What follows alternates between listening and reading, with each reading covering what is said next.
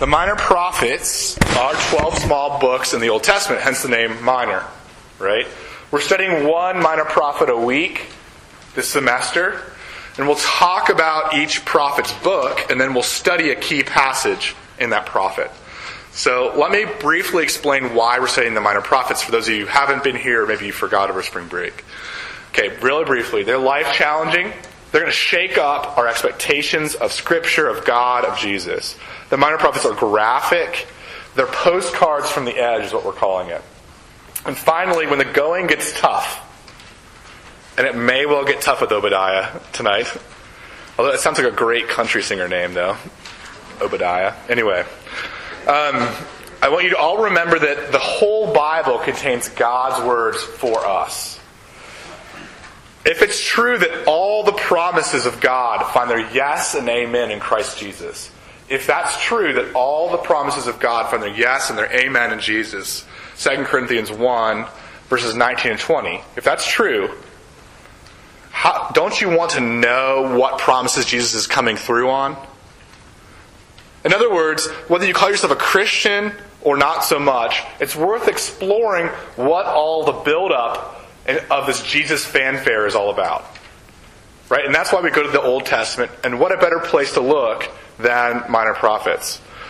Okay. So let's kind of recap what we've done so far. I'll be quick about it. Thus far this semester, the book of Amos. We've looked at Jonah, Hosea, Micah, Nahum, Zephaniah, and Habakkuk. This week we're looking at Obadiah. Most scholars think that Obadiah lived roughly 20 years after Habakkuk, if you remember a couple weeks ago, and well after all the other minor prophets I just listed. Remember, we're kind of studying this in chronological, historical order. So most people think that this book of Obadiah was written slightly after 586 BC.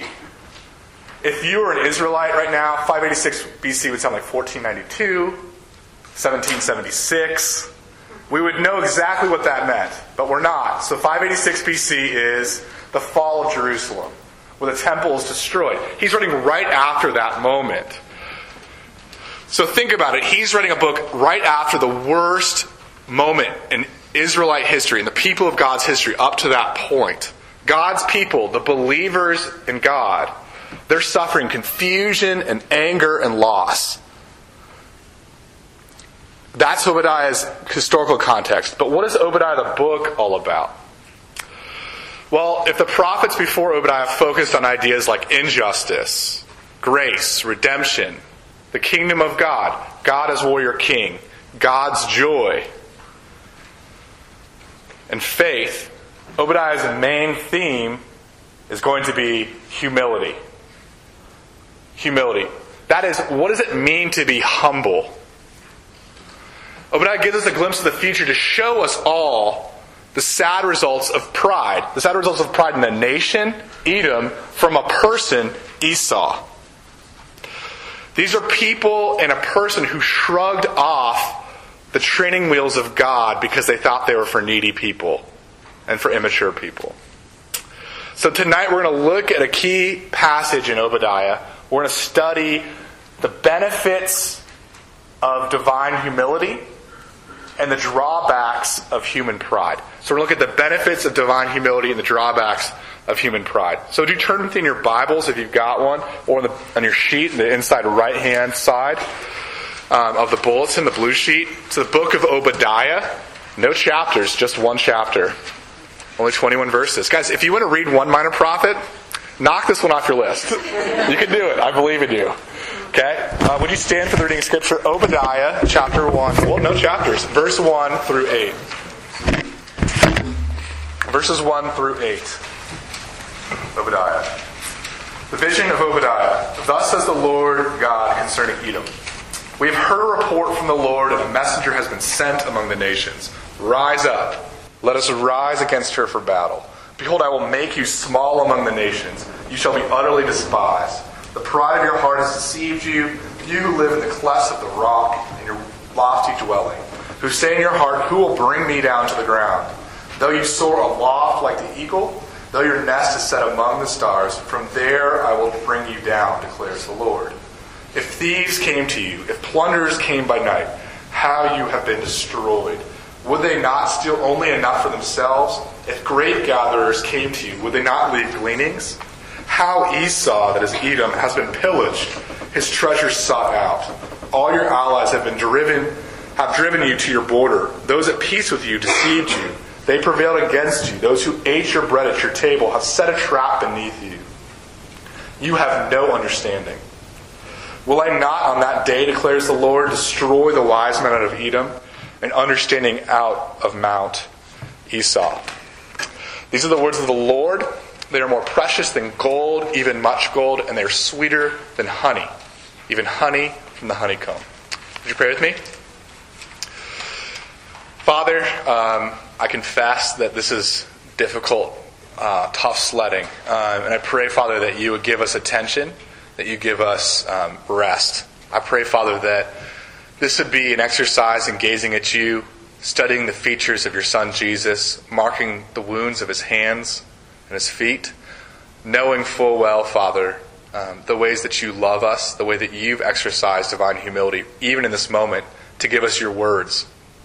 You, the author, creator, and sustainer of the universe, giving us words to hear about who you are. And I pray, Father, that you'd help us to pay attention to those moments, to this moment right now, and help us not to leave the stuff that we came in with behind, but help us to throw the things that we came in with at your feet. Fill our spirits, we pray. Amen. You can be seated. So, once upon a time in a far, far away land, I was an intern like Jen and Stuart, if you know them, for RUF. That faraway land was Central Florida. And as an intern, I became friends with my campus minister. His name was Andy Johnson. Andy is an amazingly kind, patient, and insightful minister. But if you met Andy, you would realize that he is the master of awkward humor. He lives for the uncomfortable joke. I'm going to give you a few examples. One time he picked me up in front of a fancy hotel, and he had his windows rolled down, and he was blasting the song, "You've Lost That Loving Feeling." Bad enough, I walked into the car, sat shotgun. He turns to me, and he yells the chorus in my face and grabs my inner thigh as hard as he can. I nearly died. Second story. Every time we're in an elevator together with a random group of strangers, Andy not only pushes all of the buttons, it's pretty annoying, and he always turns to me and yells in a voice that everyone can hear, "How's that rash the shape of Italy doing? Does it hurt when you walk?" I don't have a rash in the shape of Italy, but everyone in the elevator thinks I do. Finally, we used to have staff meetings in a local Mexican restaurant where almost every time Andy would turn to the waitress and whisper, "Sid's never had a burrito before." This is his first time. He's a burrito virgin. Again, not true. Every time. So it shouldn't surprise you that Andy Johnson has a funny and uncomfortable story about his adopted child, Harper. But let me assure you, this time it's actually a true story. It's really actually an amazing story. Andy and his wife, Kelly, decided to adopt a child just recently, this past December. And they waited a long time, and finally a child became available, and they contacted the birth mother, and they were able to go to the hospital. The baby was about to be born. It was a little adopted child, and they were nervously waiting in the waiting room, I guess, or the lobby of the hospital. And the birth mother and her doctor, the doctor that had been with her through the ultrasounds and the checkups and the appointments, was delivering the baby. Okay? So in the midst of all this nervousness and all this pain, the birth mom pushed, and out came the adopted child, Harper. A beautiful baby was born. And the nurse held up the baby to the mother and then to the doctor. And the mother, who was so tired from pushing, just smiled in relief. But the doctor did a double take. A literal double take. Alarmed, the doctor shouted at the nurse, "What's wrong with his private parts? What's wrong with his private parts?" The nurse turned to the doctor and said, "Doctor, he's a girl. He's a she." You see, the doctor was absolutely convinced from the ultrasounds, from the checkups, that this baby was supposed to be a boy. The doctor was so convinced that this baby was supposed to be a boy that when the evidence was before her, she decided that the evidence was wrong. She couldn't even see the obvious before her face. Harper was a healthy girl. There's a sense in which all of us are like the doctor in the story about God. Look at that pair. Look at that twist. Watch out. Okay? Whether we grew up in the church or we grew up in a family that was religious, whether you didn't grow up in either of those things like me, and you picked up your ideas about God from school and friends and family and television, whatever the case, we often see God how we want Him to be and not how He is. We often remake God in our image instead of respecting the fact that He's made us in His image. For instance, in modern America, people imagined if God was online, He would immediately and universally like every Facebook post, photo, or comment that we ever possibly made. And then He would definitely follow us on Twitter. Because He's that kind of God. He's for us. He's my buddy Jesus. It's like God is Santa Claus, complete with twinkling eyes, a white beard, a full belly, and a naughty and nice list that He's never prepared to actually use. I mean, after all, who got coal in their stocking ever growing up? No one. Okay? I did once, but it was terrible. It's a very bad joke. Don't do that to your children. Okay. The American God is cheerfully indifferent. He's cheerfully indifferent. Which is convenient for selling Coca-Cola around Christmas time, but not so convenient and actually feels like neglect when you're trying to personally relate to Him. But if the minor prophets have taught us anything, it's that God works differently than we think He does. God doesn't always care about what we care about. Or actually, more importantly, the reverse. We often don't care about what God cares about. That is, things like humility and pride. This is the challenge of the minor prophets, and the book of Obadiah is no exception. He's telling the Israelites and he's telling us about God's favor towards the humble. And the challenge here is that in 21 verses, it's one of the most difficult and argumentative books in the Bible.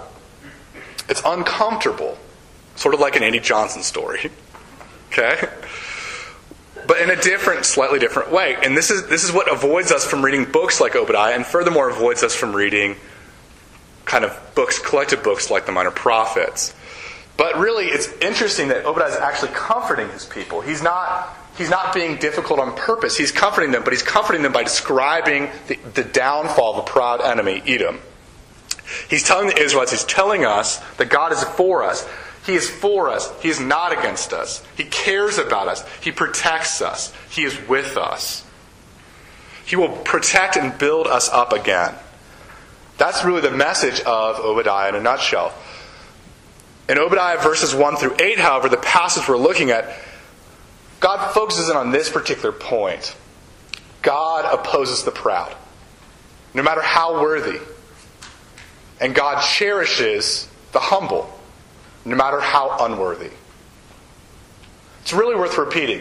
God cherishes, or God opposes the proud, no matter how worthy, and He cherishes the humble, no matter how unworthy. In order to move us towards humbly believing in God and trusting in Him, our passage actually is almost a clinical diagnosis of how pride works. First, in verses 1 through 4, Obadiah provides a definition of human pride. He catalogs the roots and the fruits, the roots and the effects, the causes and the effects of pride. Second, in verses 5 through 8, Obadiah exposes the places where we take pride. Places like riches and friendships and intelligence. Again, verses 1 through 4, we see pride's roots and fruits. Verses 5 through 8, we see pride's hiding places. Okay, does that make sense? Let's begin with verses 1 through 4. Obadiah's definition of pride, the roots and the fruits of pride. Okay, in verse 1, we read that God gives Obadiah a vision. And Obadiah sees this vision and writes it down.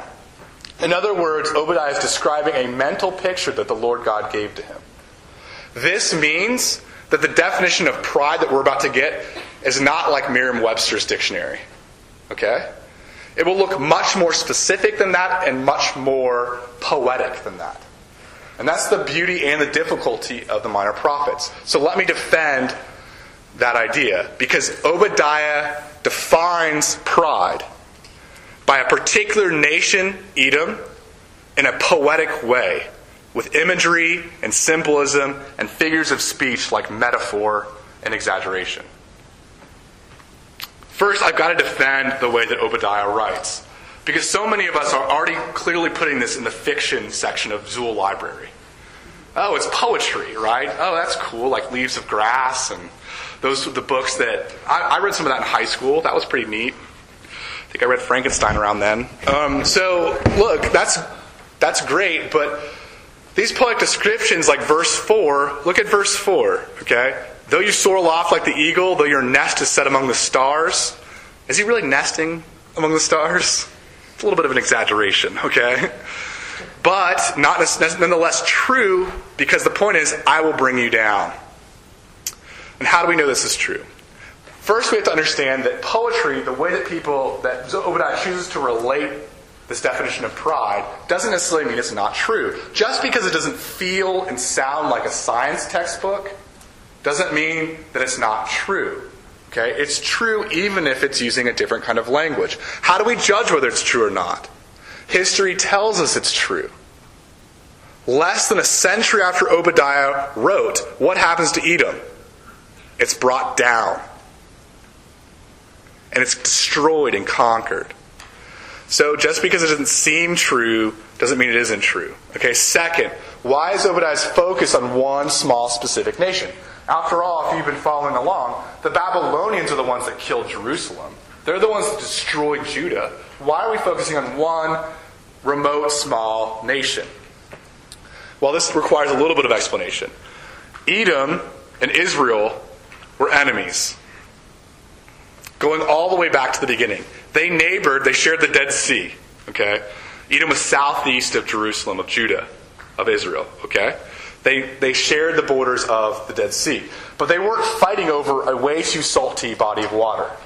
What they were really fighting over goes all the way back to Esau and Jacob, also known as Israel. Okay? So let's do a little Bible history lesson for you. I promise you it'll be interesting. Briefly, Jacob and Esau were twins. Esau was strong. He was hairy. He was an athletic, manly man who liked to hunt. And Jacob was weak and smooth-skinned, a mama's boy who liked to bake. Okay, that's the portrait there, okay? But Jacob was good at getting what he wanted, mostly through deception. So he steals Esau's birthright to the land and his father's blessing. This makes Esau upset for the rest of all time, including his descendants. They never got along after those moments. Can I just give you a side note, because this is just so interesting. Ready? Edom is a play on the word Yadam in Hebrew. Yadam means red. Esau wasn't just hairy, he was a hairy redhead. He was a manly ginger. Let that sink in for a second. Also, Esau sells his birthright for, that's right, red stew. So when Esau, the people of Esau, his descendants, are called Edom, it's not just a description of their founder, Esau, it's also a insulting nickname. Okay? Back to our text. What does all of this Bible knowledge, this trivia, have to do with my life? What does that have to do with us? My answer, everything. For instance, the rivalry between Esau and Jacob, between Edom and Israel, is a window into actually how pride works. Listen to the way that C.S. Lewis defines pride. Pride is essentially competitive. It's competitive by its very nature. Pride gets no pleasure out of having something, only out of having more of it than the next guy. If everything became equally rich or clever or equally good looking, there would be nothing to be proud about. It is the comparison that makes us proud, the pleasure of being above the rest. And so in verses 3 and 4, when Edom boasts in her strong defenses, her lofty dwelling, Edom is essentially saying, the reason why my mountain defenses are so impressive, Israel, is because they're more impressive than your defenses, Israel. Look who's soaring like an eagle, and look who's been destroyed by Babylon. Nana nana boo boo. My paraphrase. Okay? Do you get what's going on here? Don't you see that this is at work also in our everyday lives? Here's a question. Why am I so harsh about everyone else who does my job? Why am I so harsh about everyone who likes what I like? Because deep down, I want everyone to appreciate me more than anyone else. Why is it so hard for me to rejoice in other people's successes? Because secretly, I want to be the best at everything. Why do some of you feel either encouraged or incredibly miserable when you find out your lab partner's grade? Because it somehow tells you how you're doing in that class and in life. And you're either doing great or terrible, not depending on your relationship with God, but because depending upon how she, your lab partner, is doing. Look, there's this website I really like called postsecret.com. Okay? I know some of you already heard of this. It's one of those places where this guy set this website where you send in a postcard with your deepest, darkest secret. And he promises to post it on the internet. Somehow this is really appealing. It's anonymous. It's like an internet online confessional. Does that make sense? Over 500,000 people have used this. Over 500,000 people have used this site. But all of my favorite posts are the posts that are the most personal and the most honest. And let me give you an example of a very personal and very honest post about pride. This is what one person wrote. When my friends go on diets, I discourage them. This is really just because I want them to be fatter than me. Okay? When my friends go on diets, I discourage them because I want them to be fatter than me. Okay, true post. Probably very true sentiment that many of us are afraid to admit. Okay? Perhaps we're already seeing the effects or the fruits of pride. In our passage, verse 2, it tells us that Edom was despised or hated by all the other nations. And by the way, this is a prideful nation, let alone a prideful person's worst nightmare. Why? Because remember, pride is all about getting the most affirmation, the most appreciation, the most recognition you can possibly get from the most number of people. So if all the nations aren't liking you, that's not good. But why does Edom's pride, our pride, lead to being despised in the long run? Because pride makes us think, pride makes us feel, pride makes us do nasty things to other people. In the case of Edom, verses 10 through 14 of Obadiah describe this in detail. It's not our passage tonight, but maybe you can just listen along. They tell us what pride looks like in action. When Babylon destroyed Israel, Edom didn't come in to help. Edom gloated. Edom jumped up and down and said, "Yes, destruction, we hate you." Edom contributed to Israel's destruction. They looted the leftover wealth. They captured Israelite refugees and sold them back into slavery to Babylon. That's messed up. But if you're anything like me, everything in you right now is squirming and raging against this sermon so far. Why? I'm not an Edomite. Sure, said, maybe I struggle with a little bit of pride. But who's perfect? What are you trying to do to me? I'm not perfect. Nobody's perfect. I'm not harming anybody. Get off my back, Druin. Well, there are some problems with our defensiveness. First of all, pride is the foundation, the root of all of our sins. Every other sin comes from pride. Because pride says about God, I got this. Leave me alone.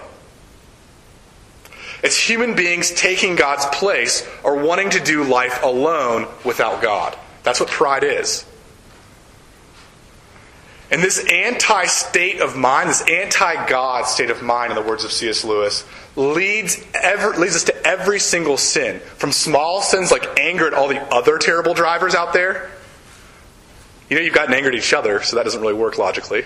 Okay. The other thing is, it leads us to all the big sins, like abuse and using people. The second and most condemning thing about why our defensiveness about pride is revealing is because the chief effect of pride is self-deception. So let me put it this way. Listen to verse 3. The pride of your heart has deceived you. So the more we complain that we don't have a problem with pride, the more we actually prove that we have a problem with pride. But because pride is so deceptive, let me give you a few tests. 3 tests about how you tell to the extent and the depth of which we understand our own pride. Here's the first test. Do you hate how prideful other people are? This probably means that you and I have a lot of pride. The more we hate other people's pride, the more we have of it ourselves. Here's the second test. What do you angle your conversation towards? What subject are we fishing for that we hope someone will ask about? What talents do we want them to acknowledge about us? What do we want them to compliment? What are we dying for them to see about us? That's what we're proud of. And the Bible calls that an idol. Here's the final test. What do you and I think about the presence of God? What do we think about during times of worship? What do we think about during prayer? What do we think about when we read the Scriptures? Do we think about ourselves and how much God approves of us and how much God likes the kingdom work we're doing as opposed to all the other ordinary people? Or maybe it looks the opposite. Maybe we think about ourselves as small and dirty and useless. Or, in God's presence, do we forget about ourselves entirely? What would it look like to forget about ourselves and worship? The extent to which we forget about ourselves in the contemplation of Jesus Christ's person and work is the extent to which we exercise humility. So feeling bad about yourself is false humility. And feeling good about yourself is false humility. Both are pride. Because they're about me. And this final test, C.S. Lewis' test of humility, also reveals the root of pride and the way to get humble. What is that? Our view of God. Most of us here have traded in the cultural Santa Claus view of God. Most of us here have replaced the jolly old Facebook stalker. I think many of us, though, have replaced him with what I would call God as Ivy League college admissions director. Okay, God as college admissions director at an Ivy League school. Very basically, our view of God is He's in the business of reading our resumes, of poring over our test scores, of our extracurricular lists, in order to ultimately accept or deny us, even if we feel like we're maybe on the waiting list right now. We think that God's like the cool kid in high school, don't we? The one who you felt like weighed your appearance, assessed your performance, and judged the cost and benefit of hanging out with you and inviting you into her social circle and group of friends. The view of the world is behind our pride. This view, the desire to size up and to beat out the next person. And for the Christian person here, God is the one who's judging that beauty pageant in our hearts and our minds. But let me tell you this, the God of the Bible is not like that. The God of the Bible is much different than we think. The God of the Bible does not sit at the cool table in heaven. No, he crossed the velvet rope and he became one of us. And Jesus, the infinite, majestic God, became a finite, ordinary man. He was born poor into our poop-filled barnyard misery. He lived amongst prostitutes and tax collectors and lepers and thugs. He washed people's feet like a slave boy. And he died like a clown on a cross between two crooks. This isn't just some humbling example. Believing in these truths, believing in this view of God, is the very way that you and I can get out of the pride-filled rat race. Pride is replaced by humility when we realize that all the affection, all the attention, all the appreciation and adulation that we want is available for free in Jesus Christ. Christianity is not a beauty pageant where we compete for God's favor. If that were so, Esau and Edom would have won. They were bigger, they were faster, they were stronger, they were nicer, and they were kinder than Jacob and Israel. Instead, Israel is God's people. Instead, the modern, sometimes boring church is God's people. They're full of God's favor. Why? Because think about Jacob. He manipulated out of weakness, but eventually he ran out of tricks. And he had to come in his neediness to wrestle God for his favor. Whereas the Esau's of this world won't ever bend their knees in need. They think they're too good and too successful for that. And this view of God leads us to pride's definition. From pride's definition to the final point, pride's hiding places. And I'll make this brief. Verses 5 through 6 expose how the Edomites how we pridefully trust in wealth. Whether that looks like a future job of our dreams or a present worry about student loans and a faltering paycheck. Humility says to this hoarding hiding place, you know the grace of our Lord Jesus, that though he was rich, yet for your sake he became poor, so that you by his poverty might become rich in all of the things that matter. Then verse 7 exposes how we pridefully trust in allies and friends to make our lives better, to give us security, to make us feel special, to deliver us from loneliness. But humility says that this network hiding place, it says to this network hiding place, this networking hiding place, Jesus is the only friend, the only true friend to sinners. Who else will lay down his life for us when we step on him to get ahead? And finally, in verse 8, we see exposed the way that we pridefully trust in our own wisdom and our own intelligence to save us from becoming our parents, to save us from becoming ordinary, to save us from every problem that life faces us with. We could just outthink life.